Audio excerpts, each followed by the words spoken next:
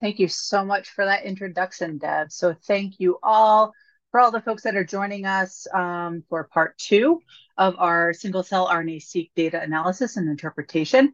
Yesterday was a hoot. We went through CLC Genomics Workbench, where we processed our single cell sequencing data from FASTQ all the way to differential expression lists and different views like heat maps and whatnot. So today, we are going to be using Ingenuity pathway analysis to make sense of that data, right?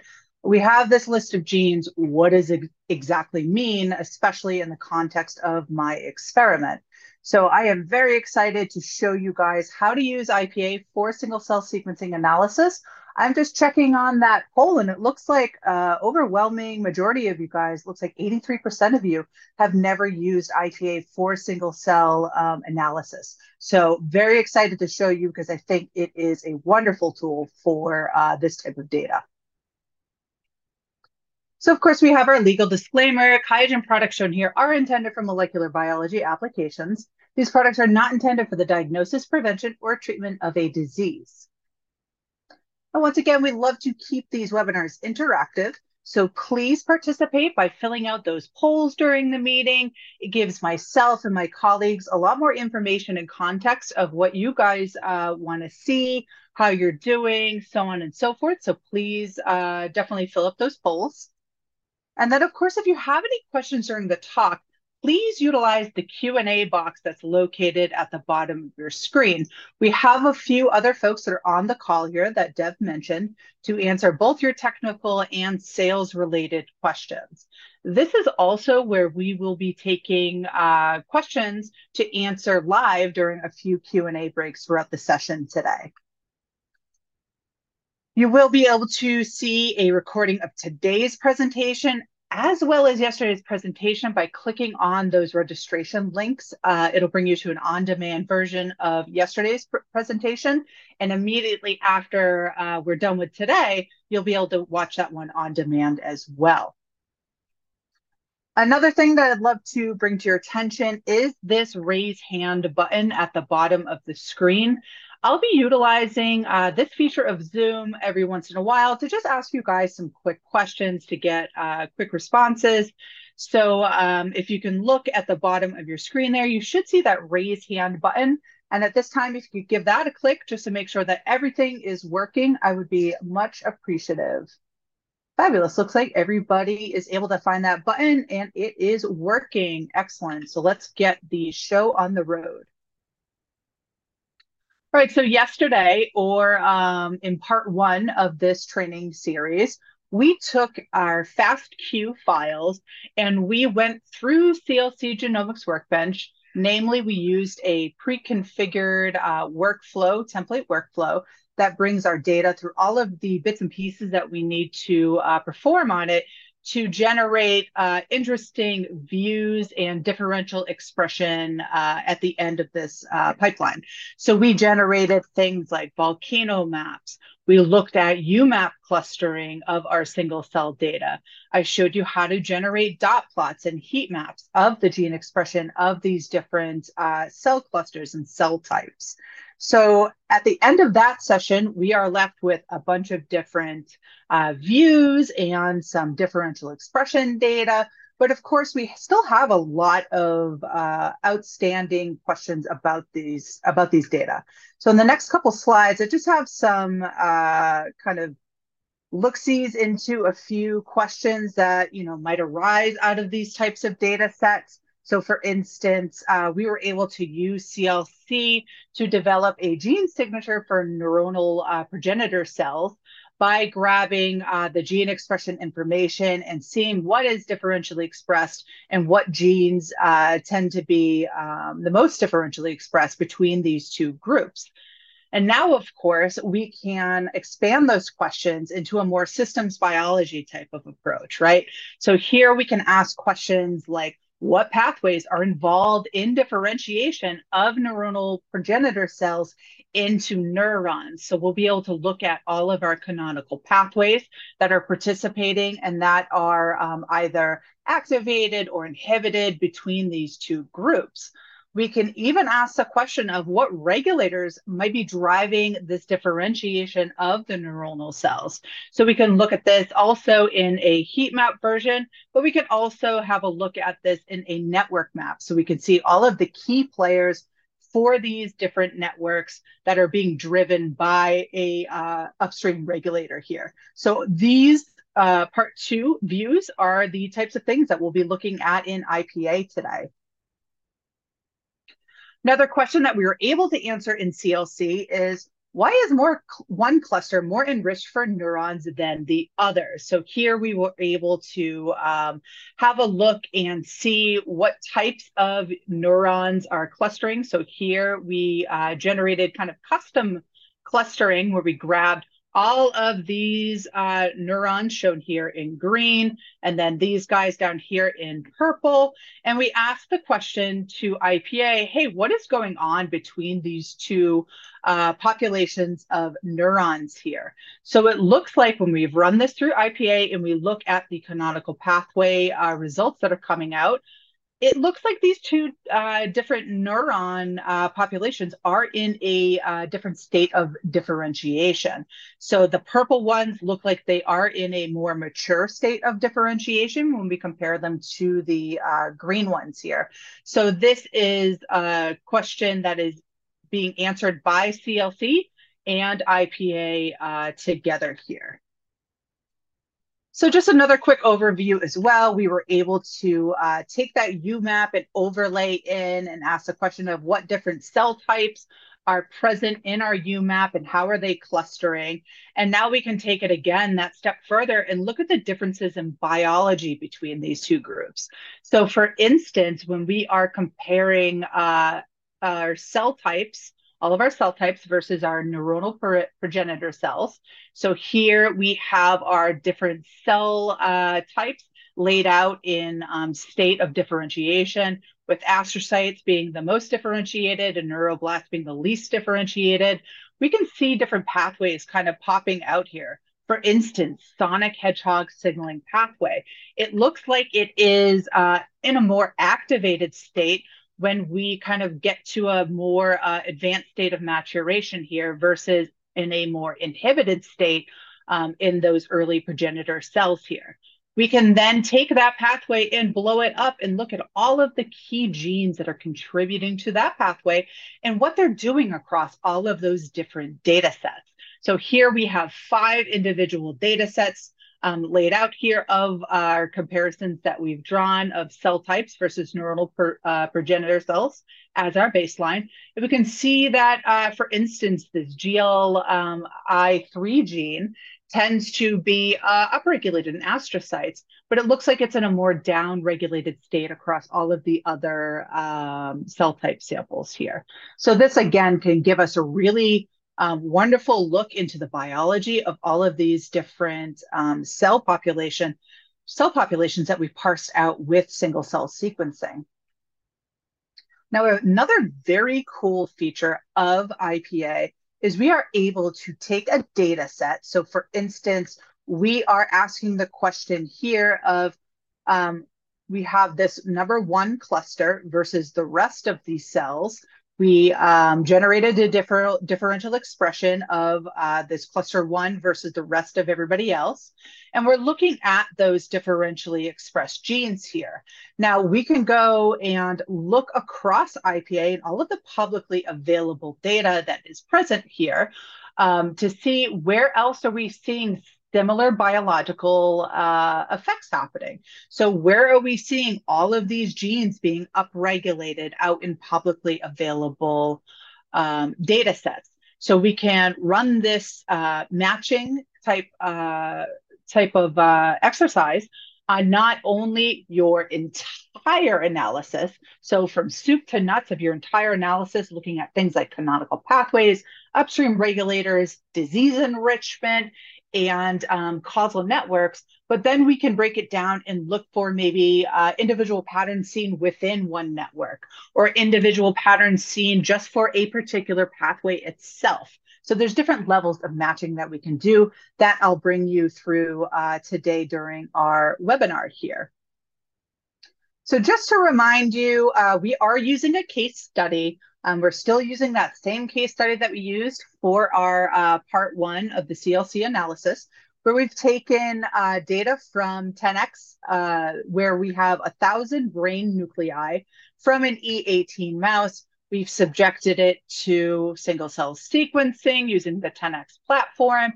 We downloaded those results and we're able to use them today thanks to our Creative Commons license down here. So that is, again, the data that we'll be looking at today.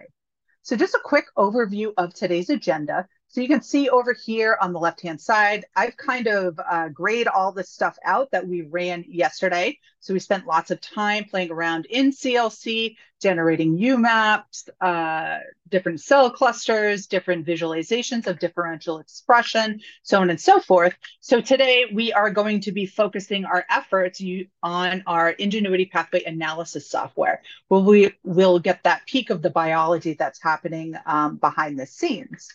Now, with that, I hope I gave you a nice little hint as to what we will be looking at today in IPA. So I'm going to launch a poll right now to get some feedback to make sure that these are the types of views that you guys are looking to see today. And these are the type of views that you would want to look at when you're looking at single cell sequencing analysis. This illustration feedback would be super important to us, especially since a lot of you have not used IPA before. So if you had some other ideas or other views that you'd like to see, please pop them into the Q&A box or the chat box, and we will hopefully take some time at the end to maybe review some other views here. Thank you, everybody that is filling out that poll here. Okay, before I launch into the softwares itself, I do want to remind you that we do have a lot of resources to help you out with. So if IPA is something brand spanking new to you, no worries. We have lots of different previous recordings, step-by-step guides, data formatting, tips and tricks, so on and so forth, all listed out on this slide, as well as other multiple slides within this slideshow. So definitely feel free to take advantage of that type of stuff. So before we get into the software themselves, let's just talk about IPA, what it is, and why we're able to do so many interesting things with our data in IPA. So IPA is powered by our QIAGEN knowledge base. What this knowledge base is it is a whole collection of over 12 million findings that have been manually curated using controlled vocabulary by a whole team of curation scientists that we have over here at QIAGEN. So this, again, I'm going to really highlight the fact that this is all manually done because, you know, as we're going through these things kind of in our hands, we actually are coming across about 5 to 10% of publications and data that is out there in the public that actually has some errors in it or some issues with it. And we need to go directly back to the author to try to figure out what is exactly going on and correct that before it gets into our knowledge base. So that's one example of some kind of more severe things that we've encountered, as well as, you know, of course, there's always going to be typos and all that sort of stuff in data that's out in the public domain. So we're trying to alleviate that issue for you guys by manually curating all of this stuff and depositing it into our database using this controlled vocabulary. So this makes it very easy to run queries and outline relationships between, say, gene protein or drug gene type interactions, all sorts of things. So this culmination of all of this curation, this has resulted in decades worth of accumulated knowledge. So we've been doing this for about 20 years now. So you can imagine that's where all of these, you know, millions of findings are coming from. You can also rest assured that IPA is kept up to speed with weekly updates of the latest and greatest in publications. We also do run quarterly updates, dragging in anything from, say, consortium data to user, updates to make the experience a little bit better, so on and so forth here.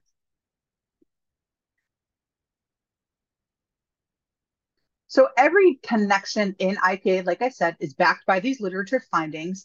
And when you're looking at these different views and maps in IPA, all of these things are interactive.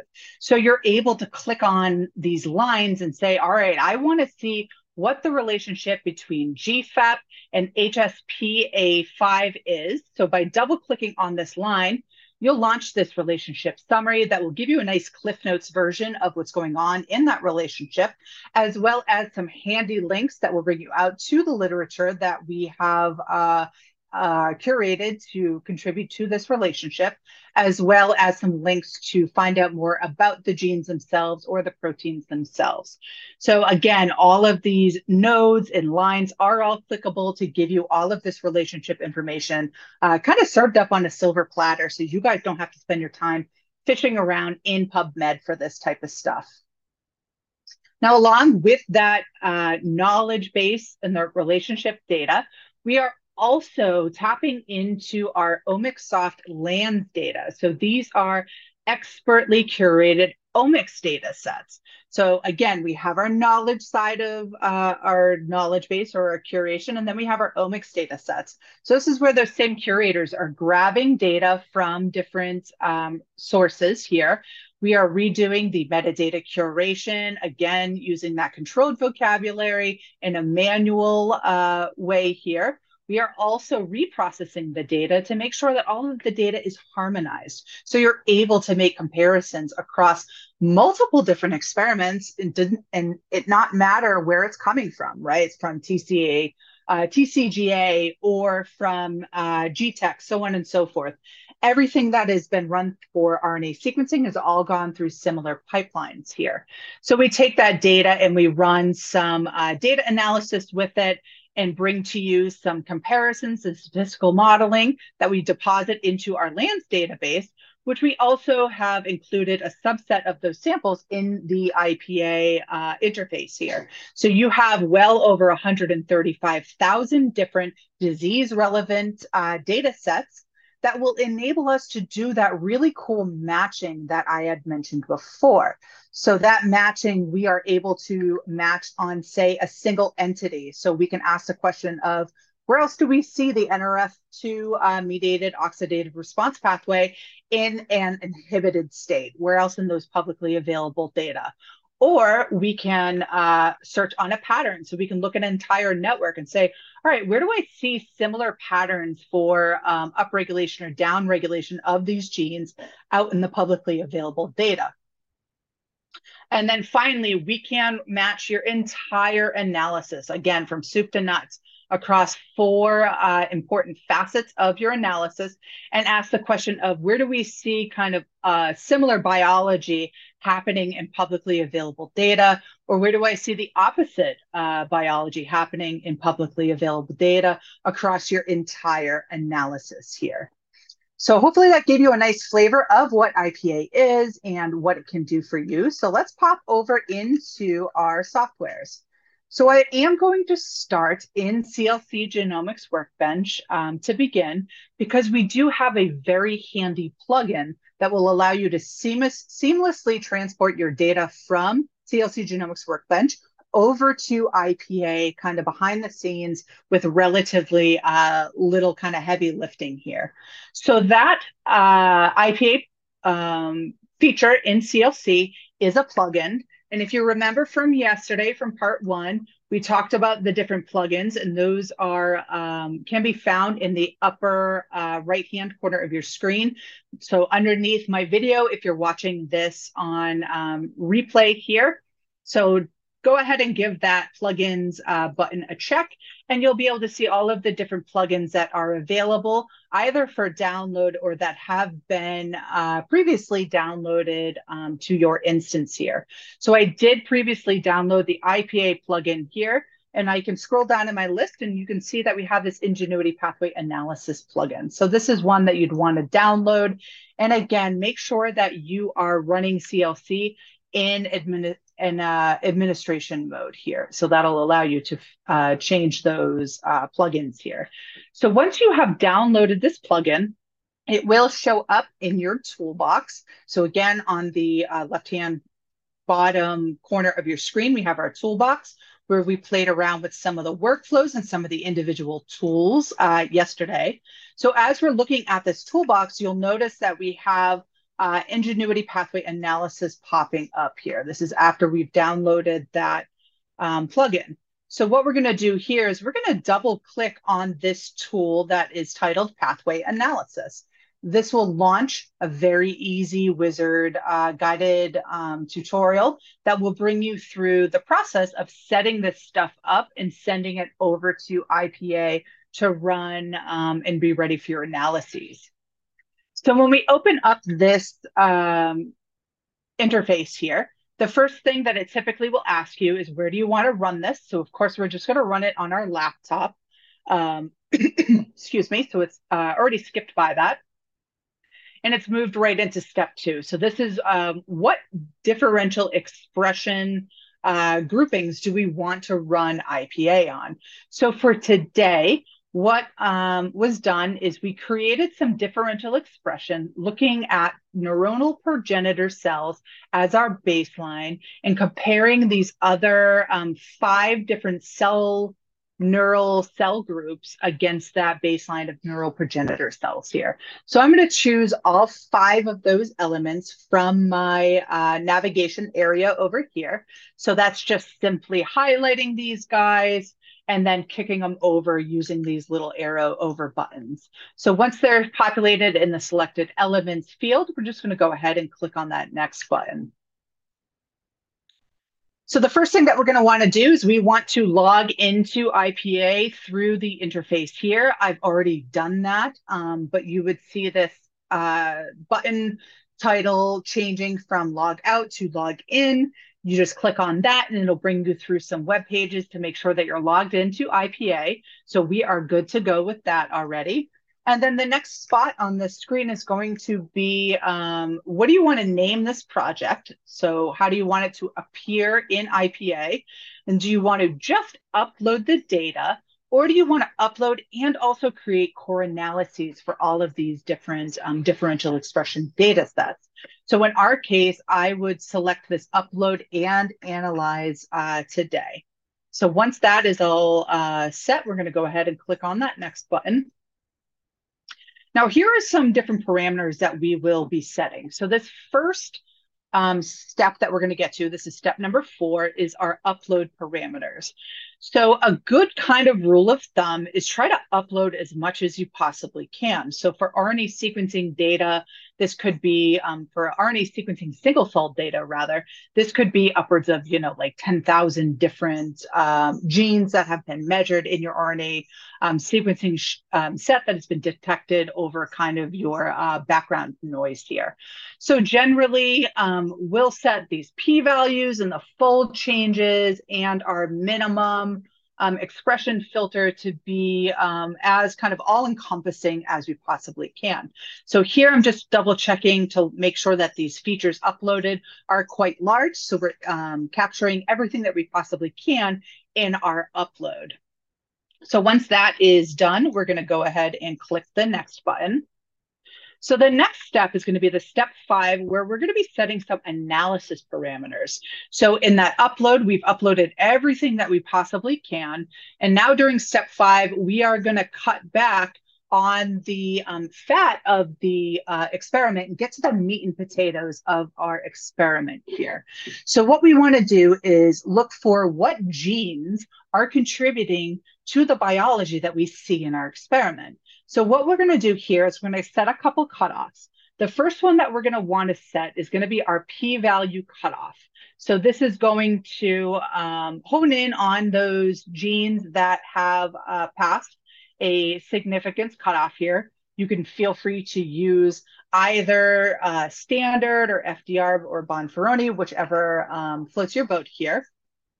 So that will be the first cutoff that we'll want to apply to get to our statistically significant genes. And the next one that we'll want to do is a fold change cutoff. Now, the name of the game here is to create an analysis that is as clean as we possibly can get it. So that means we want to aim to have our analysis use a about anywhere from 100 to 3,000 different features or genes uh, passing through these cutoffs here.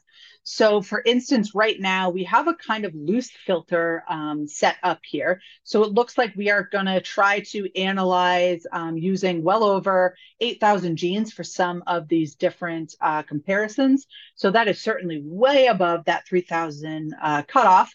And actually, there is a hard stop at 8,000 genes that you're going to be uploading into IPA before it says, hey, this is way too many, and you're getting probably a lot of noise included in your data set here.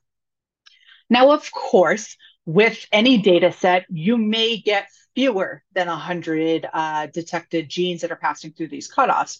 No need to worry here. You can still run your analysis. It just might not be as fleshed out as maybe an analysis that was run with, say, 2,000 or 3,000 different features.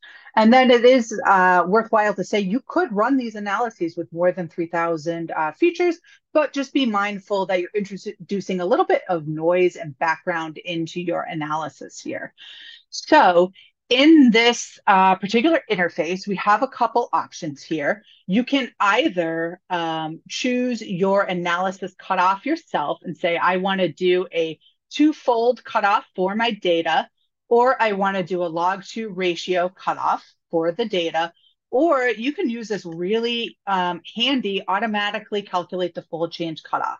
So what this is going to do is it's going to look at your uploaded data and say, what type of fold change do we need to apply here to get to our target of between 100 and 3,000 different features. So I'm going to actually just click that on, and you'll see here that that has greatly reduced the amount of features analyzed versus the features uploaded here. So it's kind of trying to fit everybody into that ballpark. So it looks like we do have a couple data sets that are going to be using over 3,000 genes. No biggie, but we'll just remember that we might see a little bit more noise in those data sets. But once we are satisfied with that, we're going to go ahead and click on that next button. So here is where we will get this select reference data for analysis. So there's going to be two different options that we can go with here. We can either go with the Ingenuity knowledge base genes only. So this will have a look at all of the genes that you possibly could measure and are included in our knowledge base. So this is a great option for RNA sequencing, since we are technically able to measure anything and everything that is present in RNA. Or if you were using more targeted panel, you could choose to use uploaded data set as your reference data for analysis. This will affect your p-values and make your p-values more kind of in line with what you would expect them to be more correct rather, because we're calculating those p-values based on the correct reference universe here. But for our case, we're just going to keep it set at Ingenuity knowledge base. And for you guys, you would be clicking on that finish button, and it would just ship everything off to IPA to run on IPAs on our servers, and then it would alert you when those analyses are done and ready for you to have a look at. So I have already done this behind the scenes because it does generally take anywhere from like 15 to 30 minutes, depending on how busy that server is. So again, like I did yesterday, I'm doing the cooking show trick, and I've already pre-baked all of the cookies so we can look at them together in IPA right now. So I'm going to go ahead and click on the cancel button rather than that finish button. And we are going to pop over into Ingenuity pathway analysis now. So I'm just getting that software up and running so I can introduce you to the interface itself. So there's, once again, lots of things to just be mindful of when you're cruising around in the software. One of the first things that you will see when you open up IPA is going to be this really handy kind of quick start guide. So let me bring that over here into our shared screen here. In this quick start guide, it'll give you a whole wealth of information, different tutorials and walkthroughs, as well as how to contact support. So this can be really helpful when you're first getting started with IPA here. Another great place to remember is this help menu at the top. Again, lots of tutorials, our documentation. the full-blown legend to try to decipher what everything is in IPA. So all of that lives under this help menu. Over here, you'll see your project manager. So you can think of this once again as like a Windows file explorer of where did all of your data get uploaded to, where are all your analyses living. So we can see here, I have our single cell RNA-seq E18 mouse folder where when we open that up, we can see we have a bunch of data set files. So here's our 5 data set files that we uploaded. And here are the 5 core analyses that ran behind the scenes here. So all of those are ready and waiting for us to analyze that I launched from that CLC Genomics Workbench interface. Now, just by a show of hands, who here has differential expression data from RNA, from single cell sequencing, or even bulk RNA sequencing that's not coming out of CLC? So if you guys could give a hand raised, awesome. It does look like there's a good amount of you. Yeah, thank you for that. Where you have differential expression data that is not coming from CLC. So I did want to just show you really quickly where the workflow lives to get that stuff uploaded and into IPA. So if you have a differential expression sheet file here, what you're going to do is you're going to go to the Create New button, and you're going to go to this core analysis, this very top choice here on the menu.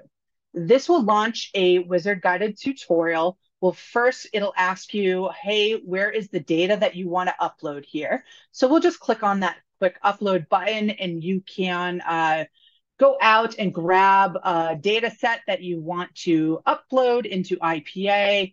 You'll then cruise through a upload interface here, which, don't worry, I'm not going to be going through this in detail today, but we have lots of step-by-step guides to show you guys how to do that and what all of these different drop-downs mean, what these different buttons mean.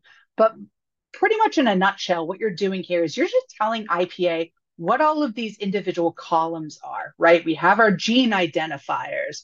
We might have our gene name, so a couple columns of identifiers.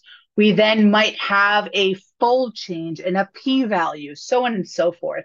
So you're going to be using these drop-down menus just to tell IPA what these data are and what observation or comparison they belong to, because you can upload more than one comparison in one shot to IPA. So definitely please refer to all of those links that we have embedded in the PowerPoints to show you how to set that stuff up. Now, the next spot that you would be traveling to if you are setting up your analysis would be a spot where you are just creating a core analysis and you want to apply your cutoff. So just like we did in the CLC plugin here, you'll be doing the same in the IPA interface. Once again, those step-by-step guides will talk about this stuff at length, so don't feel like you're being shortchanged now. I promise you there's lots of information out there.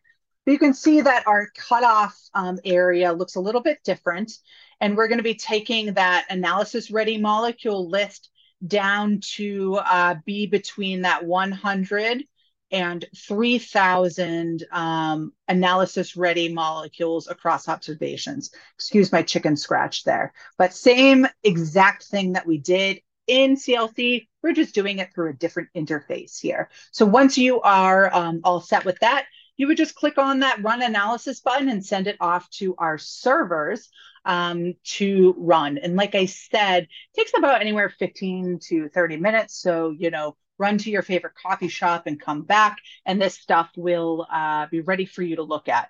You'll get an email telling you that your analysis is ready to rock and roll, as well as if you still have IPA open, a little banner will pop up at the bottom saying, hey, my analysis is finished and you can have a look at it now. All right, so we've gone through a lot so far. We went through the CLC Genomics Workbench IPA plugin to get your data seamlessly from CLC into IPA. And then, of course, I just gave you a quick kind of tour around IPA and showed you where to click to get started if you're uploading your own data that's not coming out of CLC. So with that, I would love to take a pause here and see if there are any questions that have arisen as we have been going through things here. Thank you, Kristen. And as always, we'll also ask our attendees some questions. One is about the pace of the presentation. Do you think we are moving at a good pace, or do you feel otherwise? And second, I'm sorry, I have probably poorly worded this, but we really want to get your feedback on splitting this training into two parts, right? Like, how do you feel about that?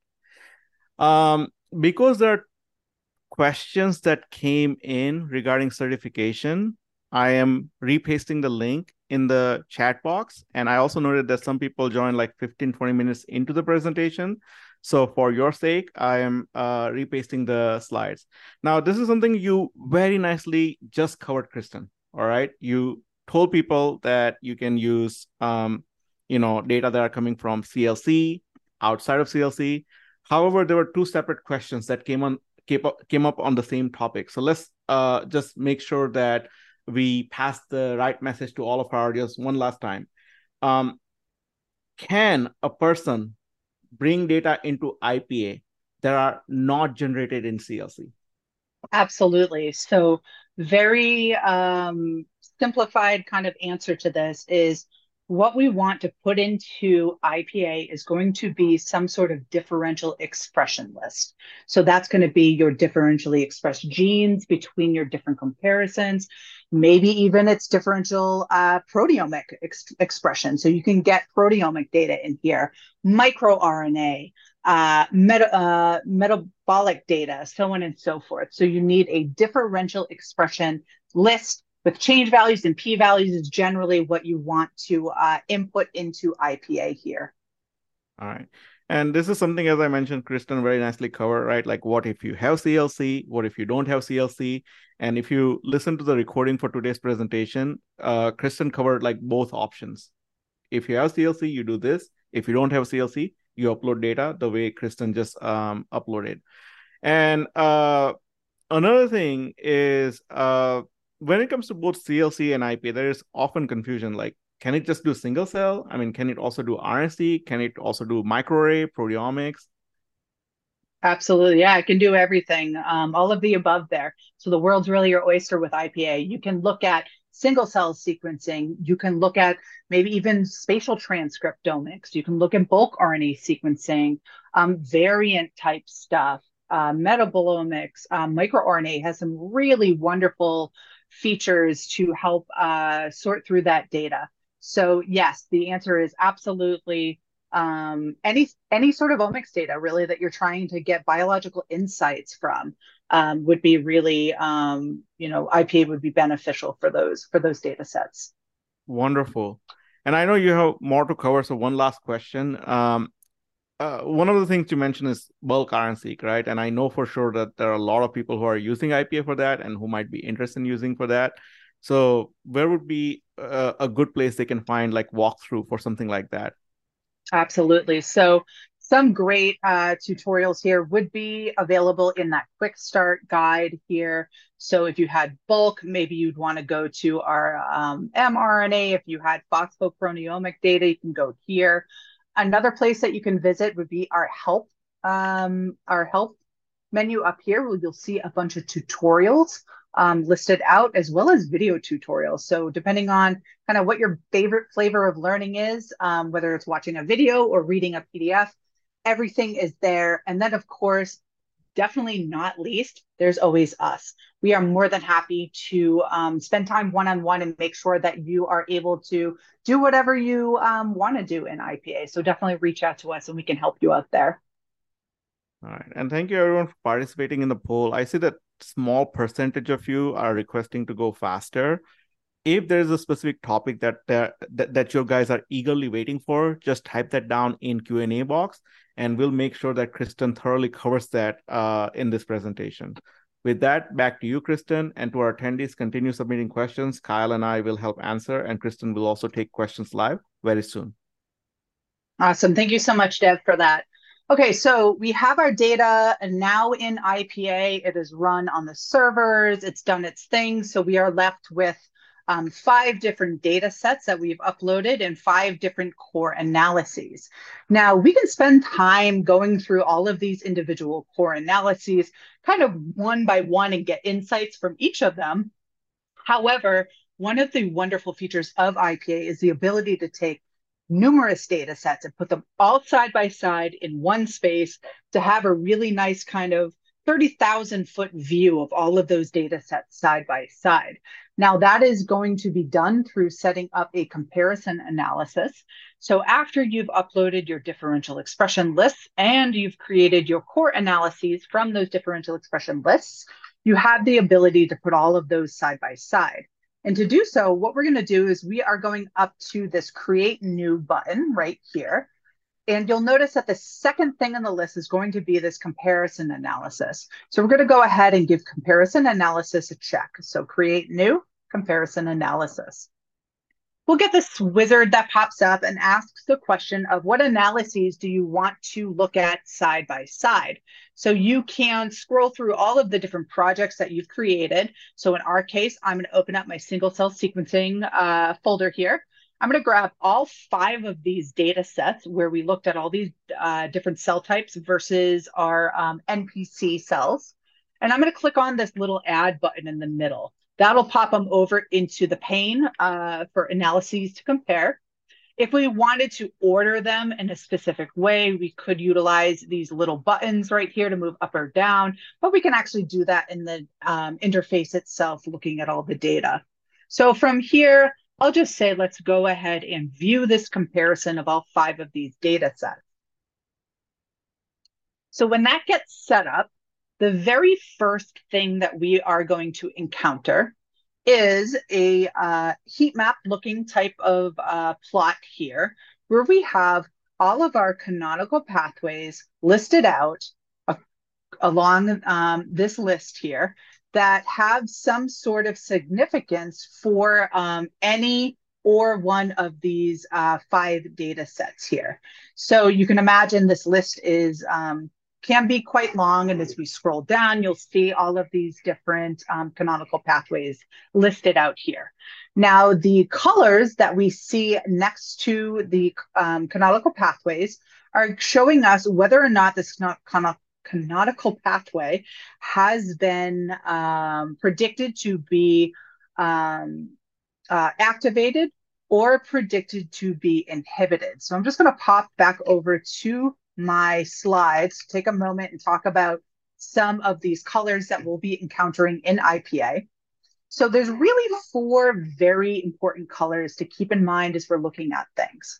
So the first colors to keep in mind are going to be our reds and our greens. So the reds are going to be cases where something has been physically measured to be increased or upregulated. So these are your upregulated genes or upregulated proteins, versus our green colors are going to be genes or proteins that have a measured decrease going on. So again, this is coming straight up from your actual data set itself. Now, depending on the patterns that we see in your actual data set, we are going to be comparing that to what we have in our knowledge base. So for each of these canonical pathways, we have them, listed out in our knowledge base. We have all of the different genes that participate in those canonical pathways.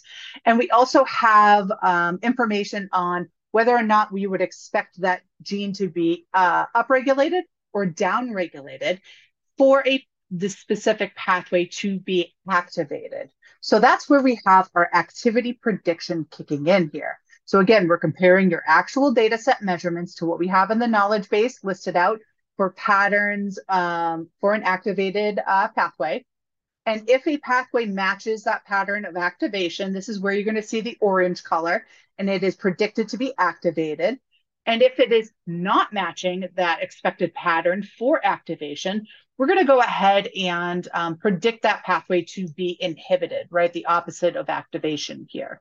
So just to kind of drive that point home, let's go back into our IPA software here. So again, all of these orange colors that we see here, these are instances where the pathway has been predicted to be activated.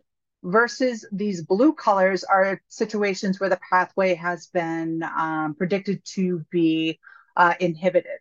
You'll also see some white pathways here and there, and that's just pathways where no clear signal was able to be detected to point towards either uh, activation or inhibition here. So they're going to be colored in white. Now, remember, we have 5 different data sets here, and we can see as we hover over them, you'll see the titles for all of our data sets. So let's first order them kind of in a logical order here. So we're going to put them in order of progression through this neurogenesis. So let's take our most kind of infantile types cells and pop them over into the left-hand side. So neuroblasts, I'm simply just going to grab this with my mouse button and drag it over to be the first data set in the list. Now we can go and grab our neurons. So neurons are next in the list here. So let's pop that over here. Pyramidal middle neurons are next. That's already in the spot it needs to be. GABAergic neurons here, and then astrocytes. So now we generally have our data sets listed in a state of maturation here. So the more mature ones are on the right-hand side versus the more immature on the left-hand side. Now let's take a moment and resort these canonical pathways to be more orderly so we can kind of draw a little bit easier interpretations from them. So right now we are just sorted based on our score. So connected to that orange and blue color, we have a Z-score. So the Z-score for positive Z-scores are going to indicate sets of data where we are matching to the expected signal for activation of a pathway, versus negative Z-scores are going to be situations where we are anti-matching to the expected signal for activation, and those are going to be our blue pathways here. So right now we are just sorted by kind of the pathways that have the largest absolute values are going to be floating towards the top here. That's a little arbitrary. So let's go ahead and change the sort method from score over to our hierarchical clustering. This will take and kind of cluster things together that have similar biologies kind of going on with each other. So now we can have a look at groups of different pathways and what they're doing across these 5 data sets.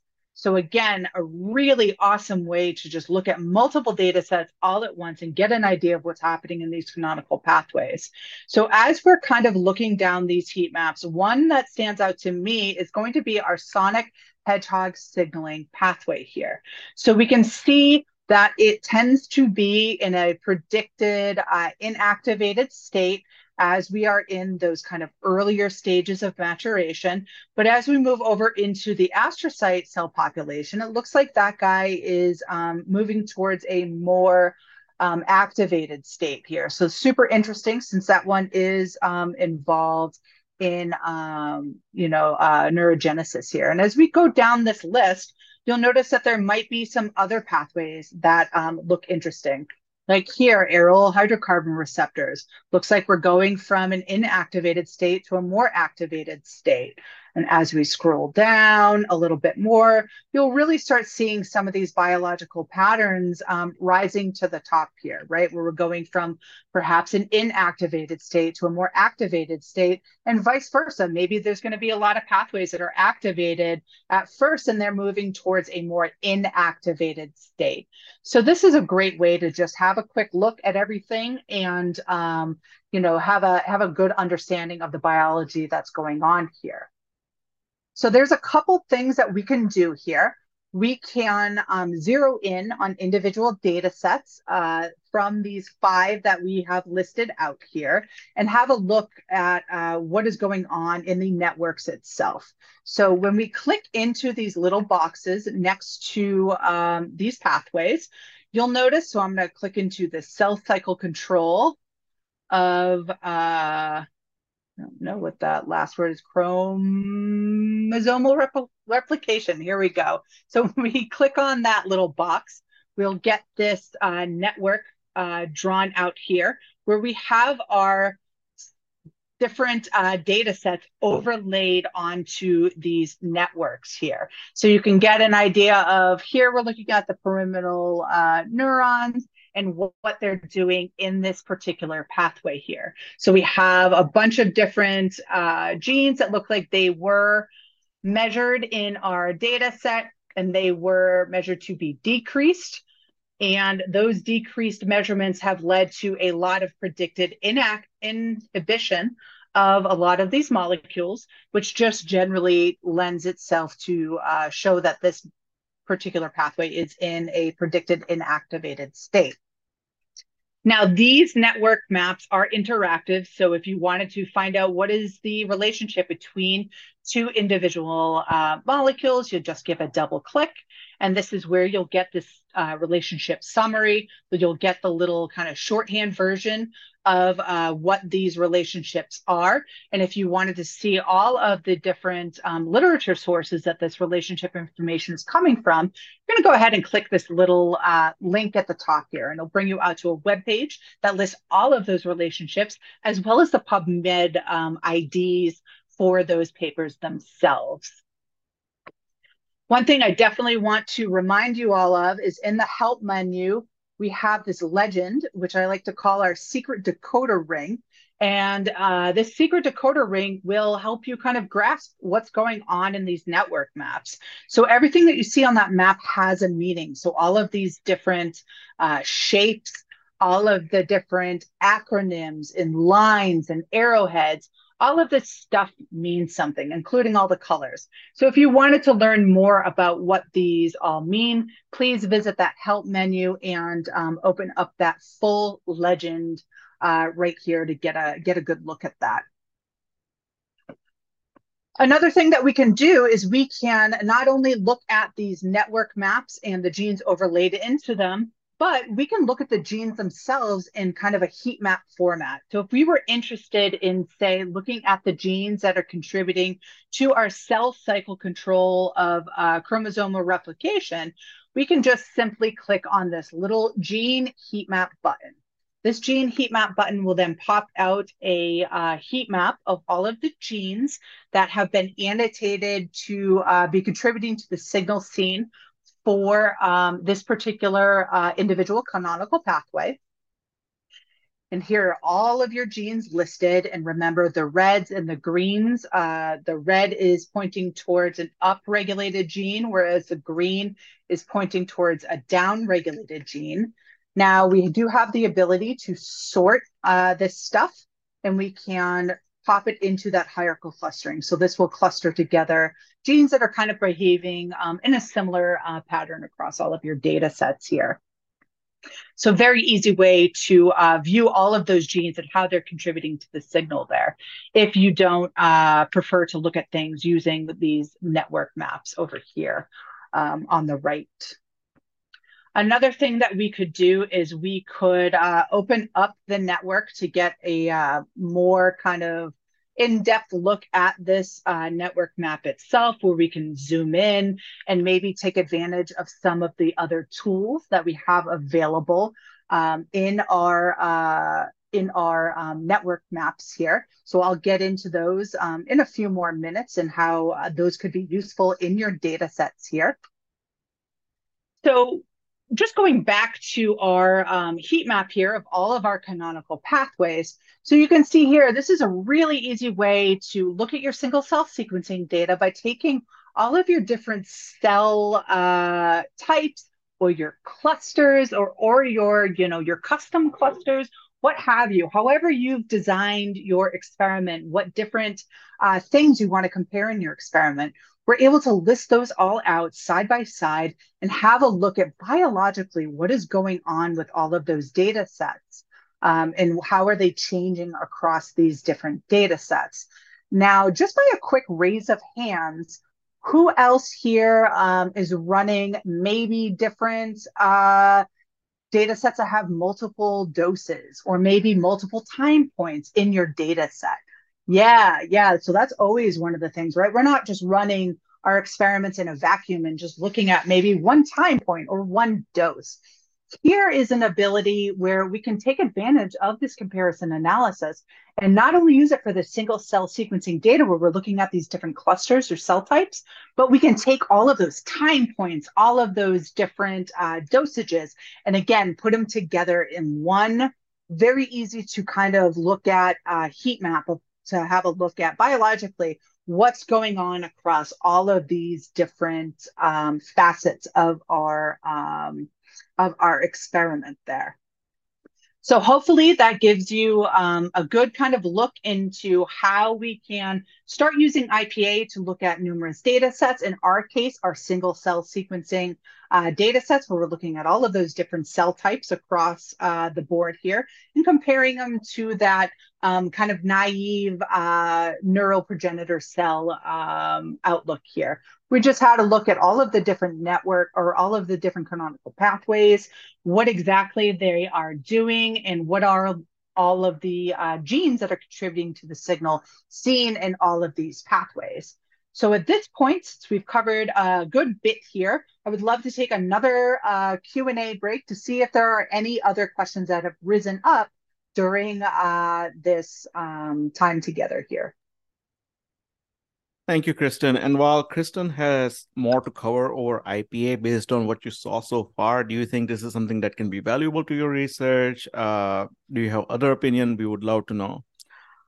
Some very relevant questions came up for what you were covering, Kristen. One was about activity prediction. So you went over this, but can you elaborate one more time what activity prediction is in IPA?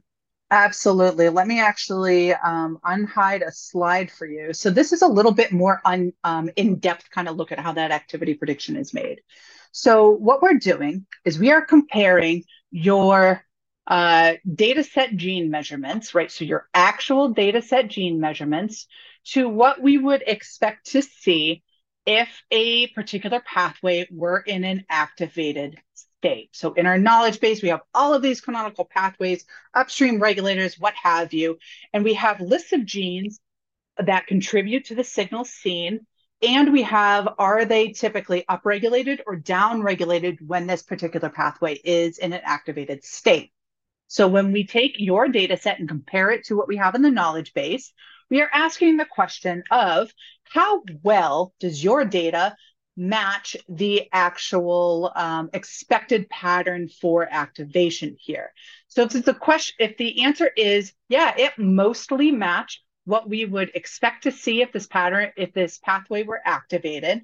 So your actual data measurements are mostly matching to this pattern of activation. You can see here, I have a whole bunch of green check marks. That is going to calculate a positive z-score, which is pointing towards a predicted state of activation. So that's where you're going to see that orange color throughout IPA. Now, the inverse of that is what if we have your data set measurement that's coming out of your sequencing experiment?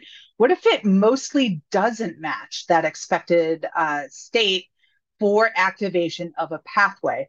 Well, in that case, we can say, all right, we're seeing the opposite signal for if we for an expected activated pathway. So in this case, it would be a mostly anti-matching to that expected state for activation, and we'll calculate this negative z-score. So the negative z-score is going to be pointing towards this blue color that you'll see throughout IPA, and these are cases where it looks like we mostly have situations where our expected does not match with our actual measurements. So again, pointing towards the opposite of activation, which is inhibition. So hopefully that kind of dug down a little bit deeper into how we make those activity predictions. If not, please reach out. More than happy to elaborate a little bit further.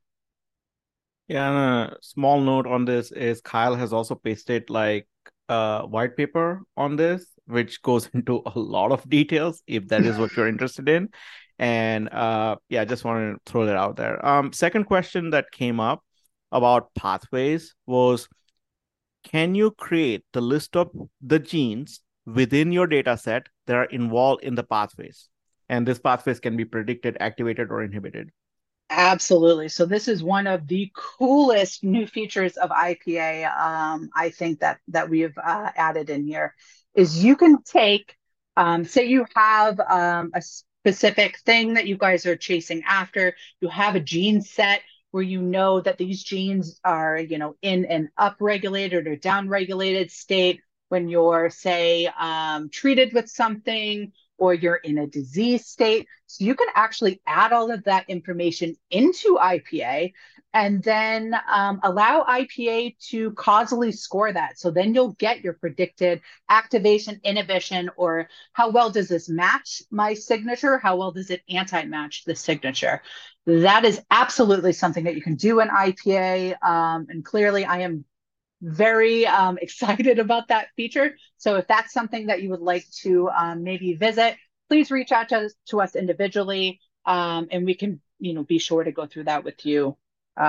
Definitely.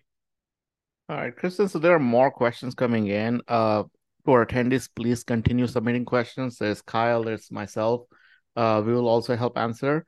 But given time, I'm going to pass it back to Kristen. And what we'll do is, in addition to answering them in written format towards the end of the presentation, we'll also answer them out loud. I will also request like a very small number of you who voted like maybe to let us know, like, if there was a feature that you were looking forward to and we have not covered so far. But it is actually very good to see that majority of you voted that, the software and training were valuable. So with that, back to you, Kristen. Thank you so much, Dev. Okay, so before we leave this view, I did want to show you. So sometimes folks like to say export this heat map or export the actual image for the pathway itself. We do have the ability to export these things right here. So the Excel file or the image itself.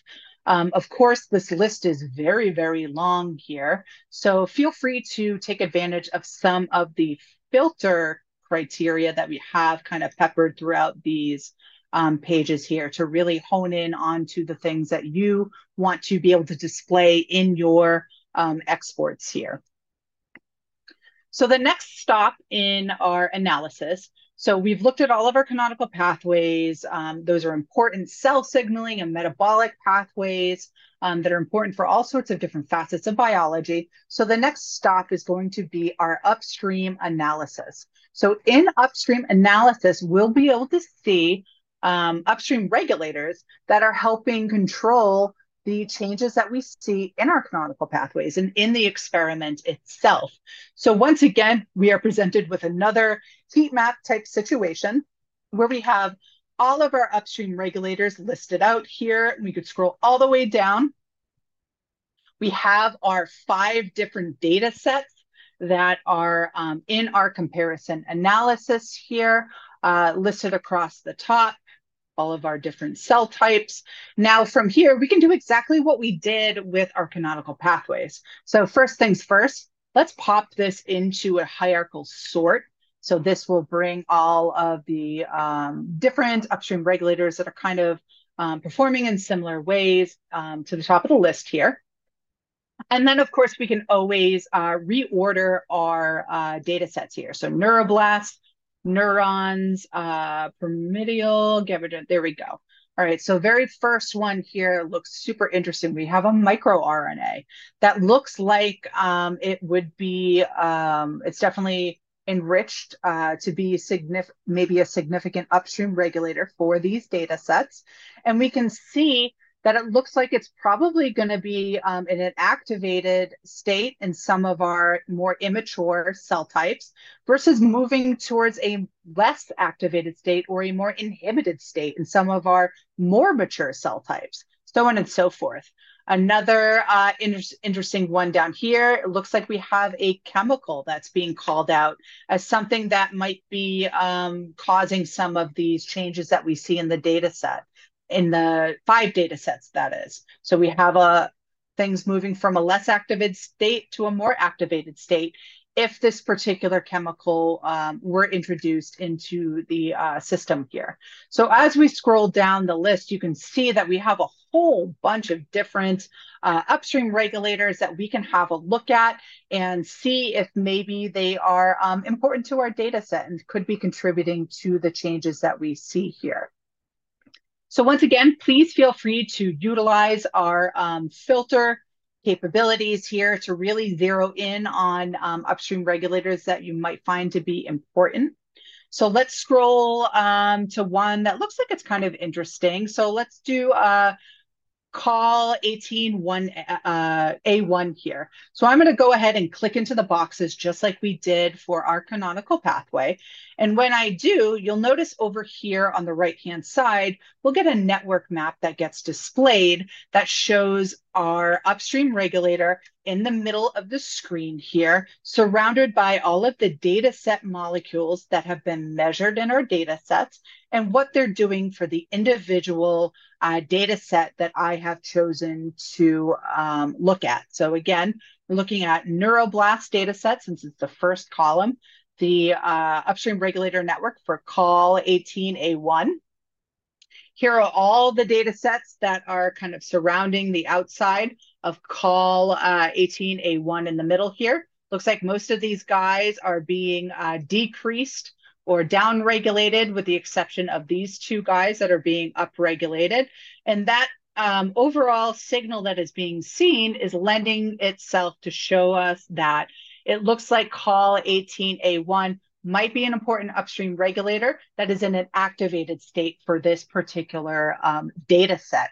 So as we click through these boxes, you'll notice that things might be changing on the right-hand side here to reflect the changes seen across these different data sets. So maybe when we move over into the astrocytes, which are the most differentiated cells, that'll look a lot different than what we saw for our neuroblasts. So here we see call 18A1 in a predicted inhibited state, and that is due to primarily most of these guys being measured to be upregulated, as well as these guys being downregulated here.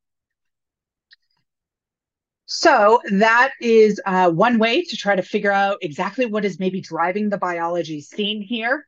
We also do have a causal networks tab that I won't be going into today, but you can think of this causal networks tab is what if we had even more kind of upstream master regulators? So is there some other molecule that seems to be controlling this call 18A1? Those types of regulators will be unveiled in that causal networks tab and be presented to you exactly like you see here with this heat map type situation.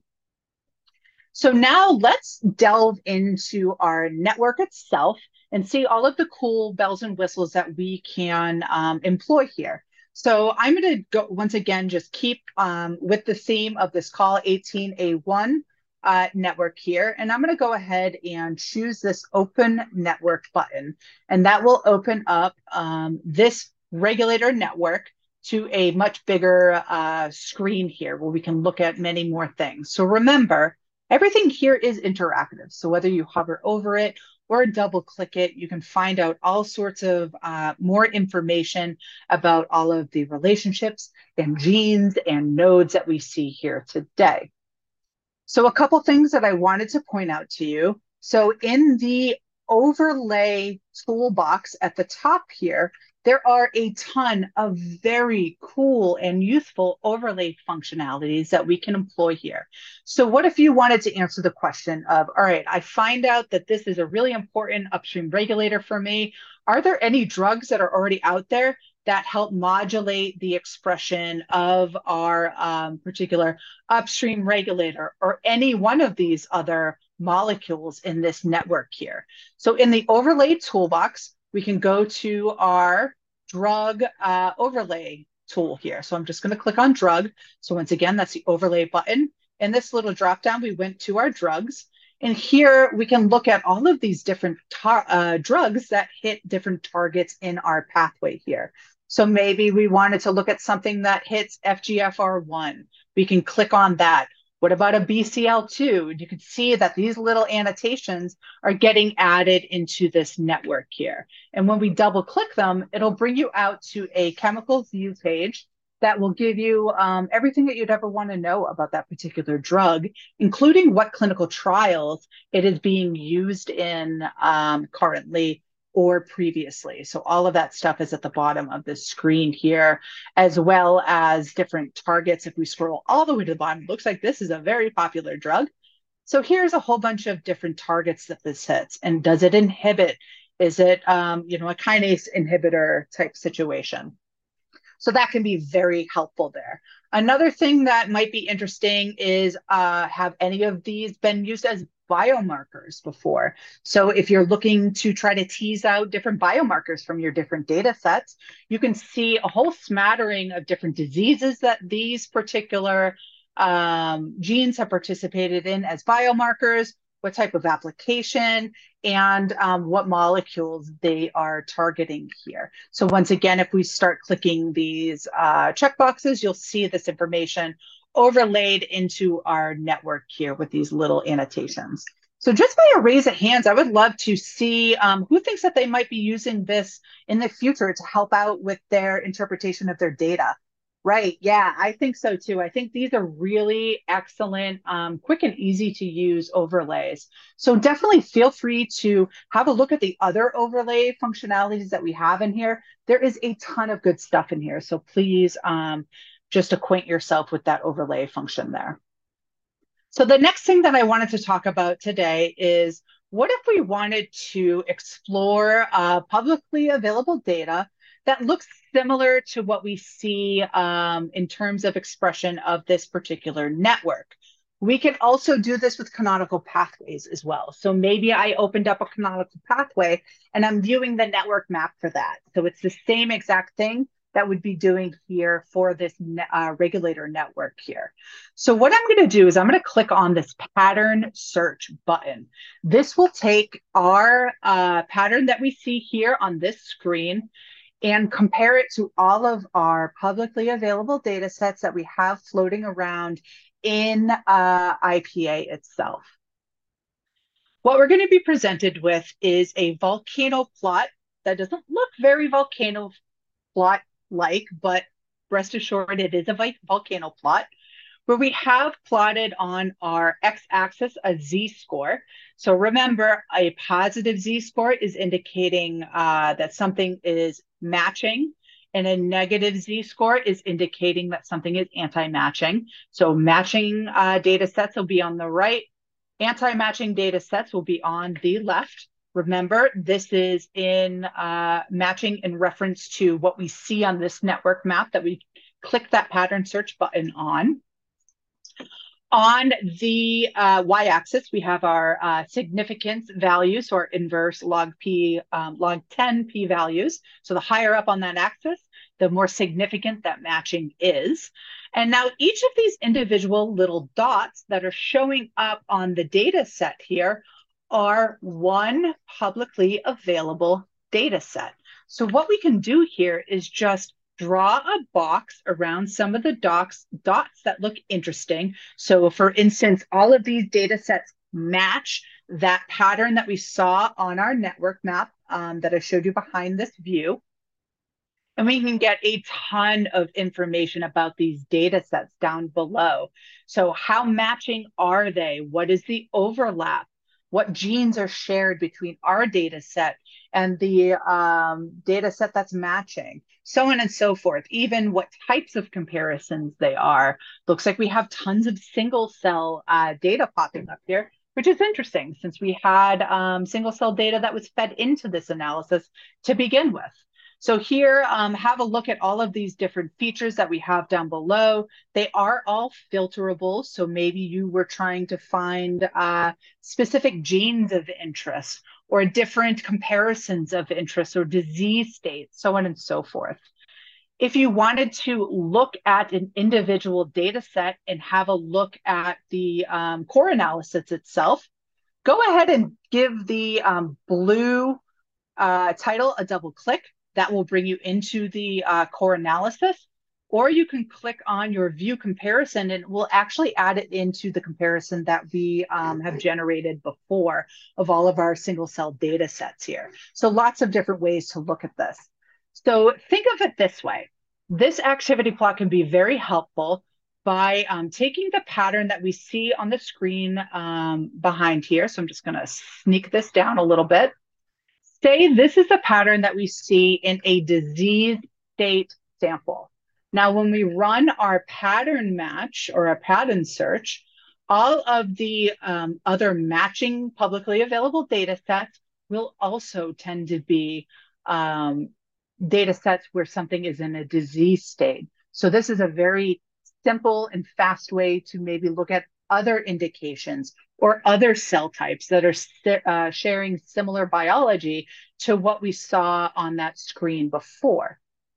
Now, the inverse of that is all of these anti-matching data sets. So we are seeing the opposite signal that we saw on that network map behind this screen here.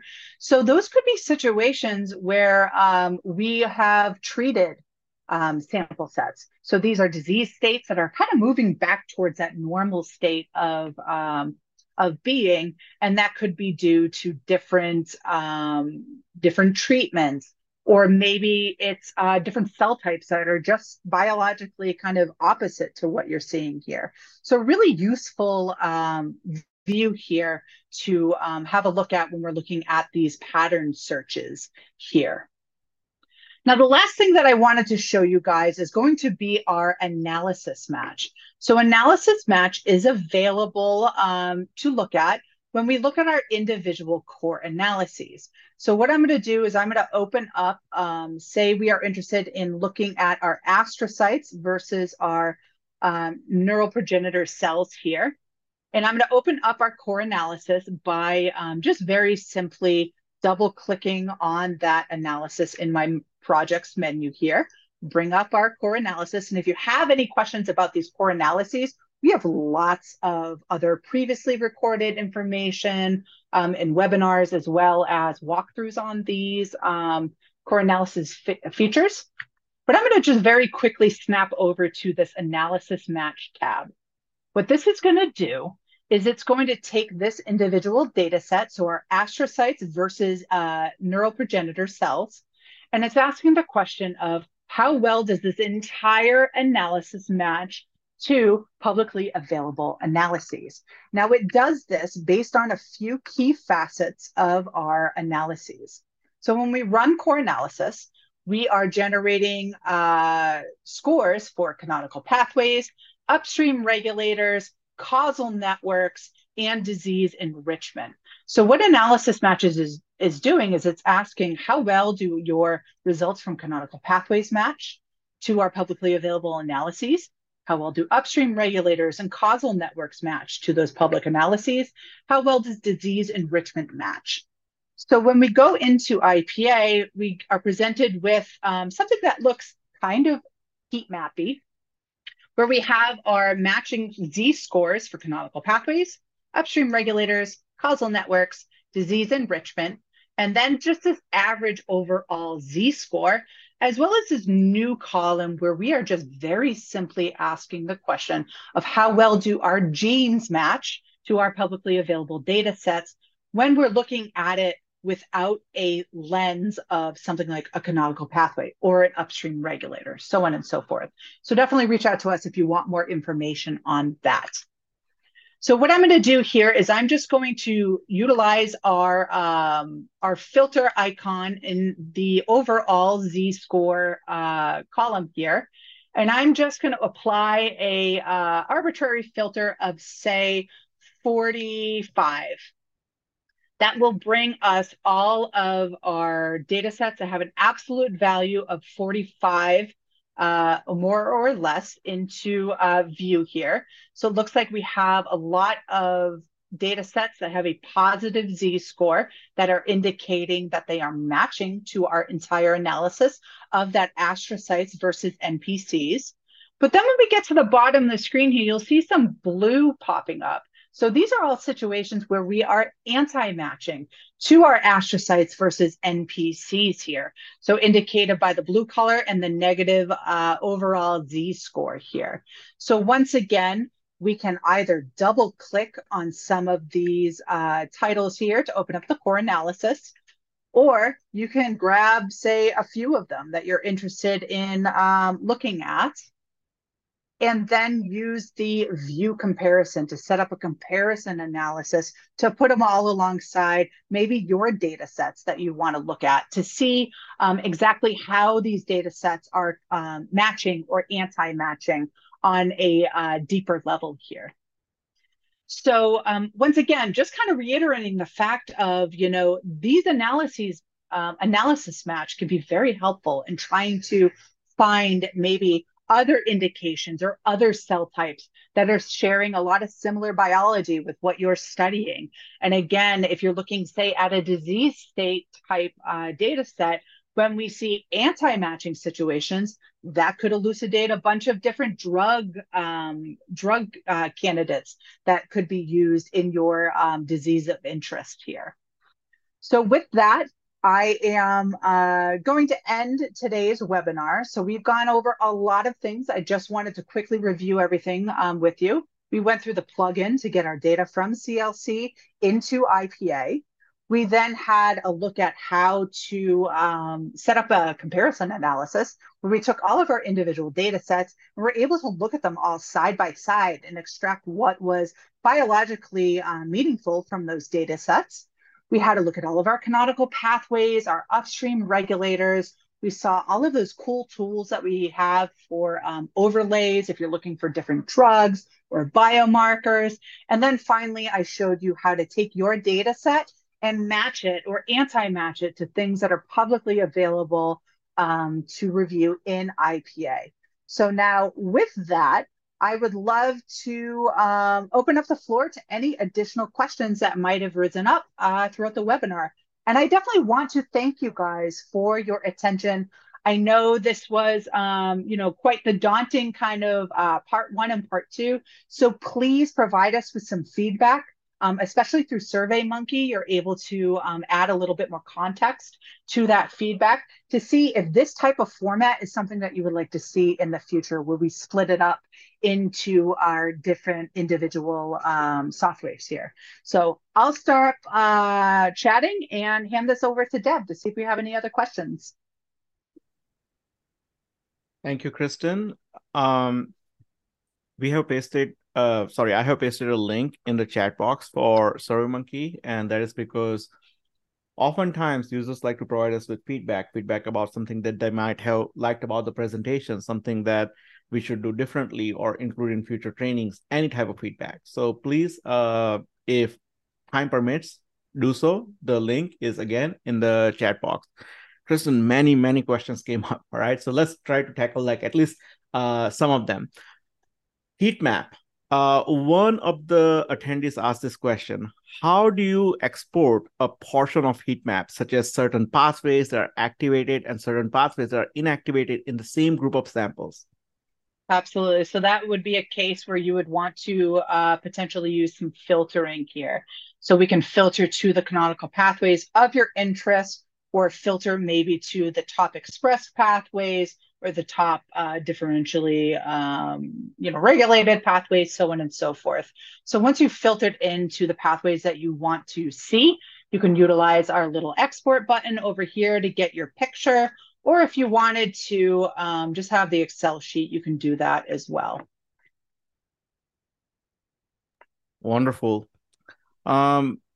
The other thing is something you went over, right? So one attendee specifically referred to your slide number 28. You don't need to go there, but basically that's the slide with activity map, activity plot, pattern search, et cetera, et cetera. Sure. And they were asking like, hey, can you go into that? But this is something you did go into. If you want to elaborate further, I'll open the floor to you. But if not, then I'll move on to the other question. Yeah, so just really quickly to kind of put all of that in a nice little nutshell, we're able to match your data to publicly available data on three different levels. So the first level would be, where else do I see a single entity or one canonical pathway in an activated state versus an inhibited state? So looking at that one thing.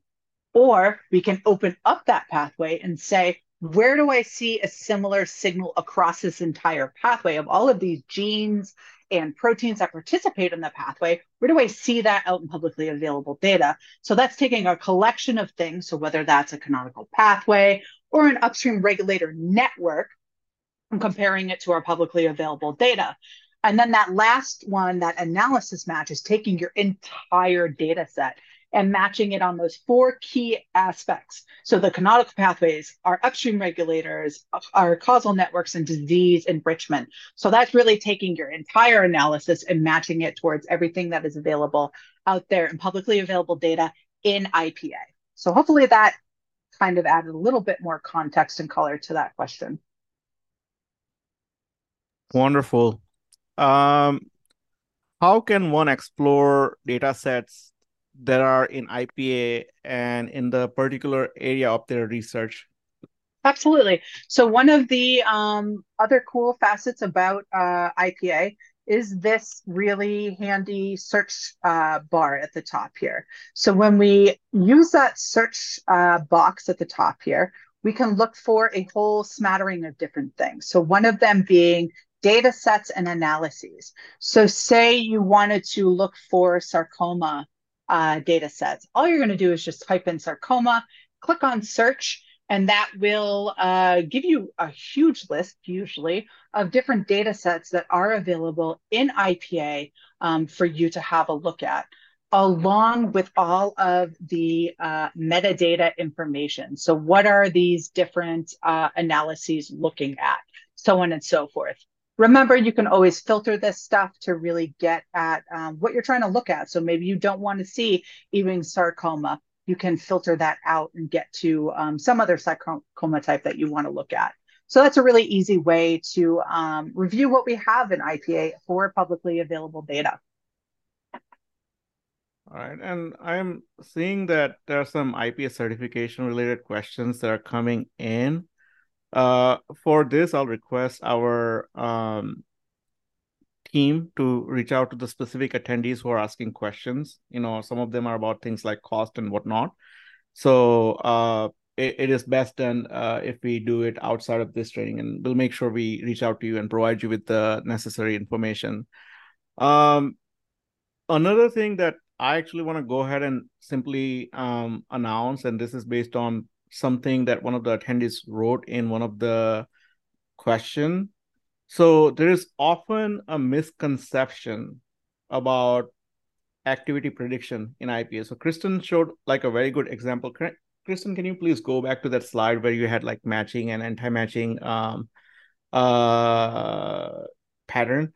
So there's a misconception that equal weight is given to all of these, right? And the attendee raised the point that but not all relationship, not all genes are equally important. Like some can be key genes in a given pathway or regulatory network, and more weight should be given to those. So our team does put more weight on select relationships compared to other, but that more weight is based on number of findings. And this is where I don't want to provide you guys with the wrong information. So to those of you who are interested in nitty-gritty like this, just reach out to us. There is a white paper that product manager brought to my attention, and we can provide you with that white paper. And in that white paper, I think I really hope I don't mess this up, but basically this is what the product manager pasted to me in a message. So less weight is put on edges with fewer findings or ambiguous direction of regulation. So our team does, is mindful of things like this. So it's not like, it's some sort of robot where we treat everything equal. So yeah.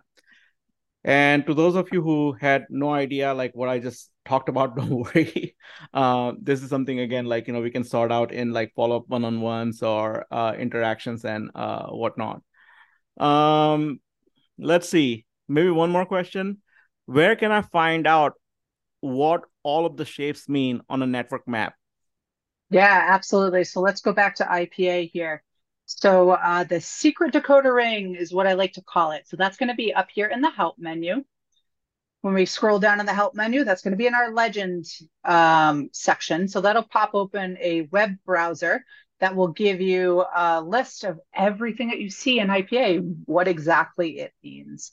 So have that printed out or bookmarked or what have you for next to wherever you're doing your analysis here. So again, that's where that secret decoder ring lives, and you can see what all of those network maps mean. Okay, wonderful. I think at this point we have covered all the questions. We have answered live. Others, if we did not answer them live, we definitely wrote in the Q&A box. If any of you feel that we should be answering more questions live, we'll wait about 1 more minute so everyone has an opportunity to type whatever they were typing or finish up typing whatever they're typing, and we'll make sure that we answer all the questions live before we end the call. But otherwise, thank you so much for attending this training. Thank you very much, Kristen, for making this wonderful presentation and splitting this into two-part training so you can go into details for both CLC and IPA. Hopefully, this was more details that many of you wanted. If not, as we have repeatedly emphasized, reach out to us. You have technical support email address, you have sales email address, you have my email address, and we can make sure that all of your questions get answered. If need be, we can set up like follow-up trainings and whatnot. And also thank you, Kyle and Invisat, for answering questions. I know, Kyle, you've been very busy typing answers to many of the questions that came in. And I do also want to give a plug here. If you didn't review part one of this webinar series, have a look at it. There's a lot of really cool information in that CLC tutorial there. So definitely have a look at that. And I thank you guys for joining. Very happy to see all of the participation too. Thank you so much.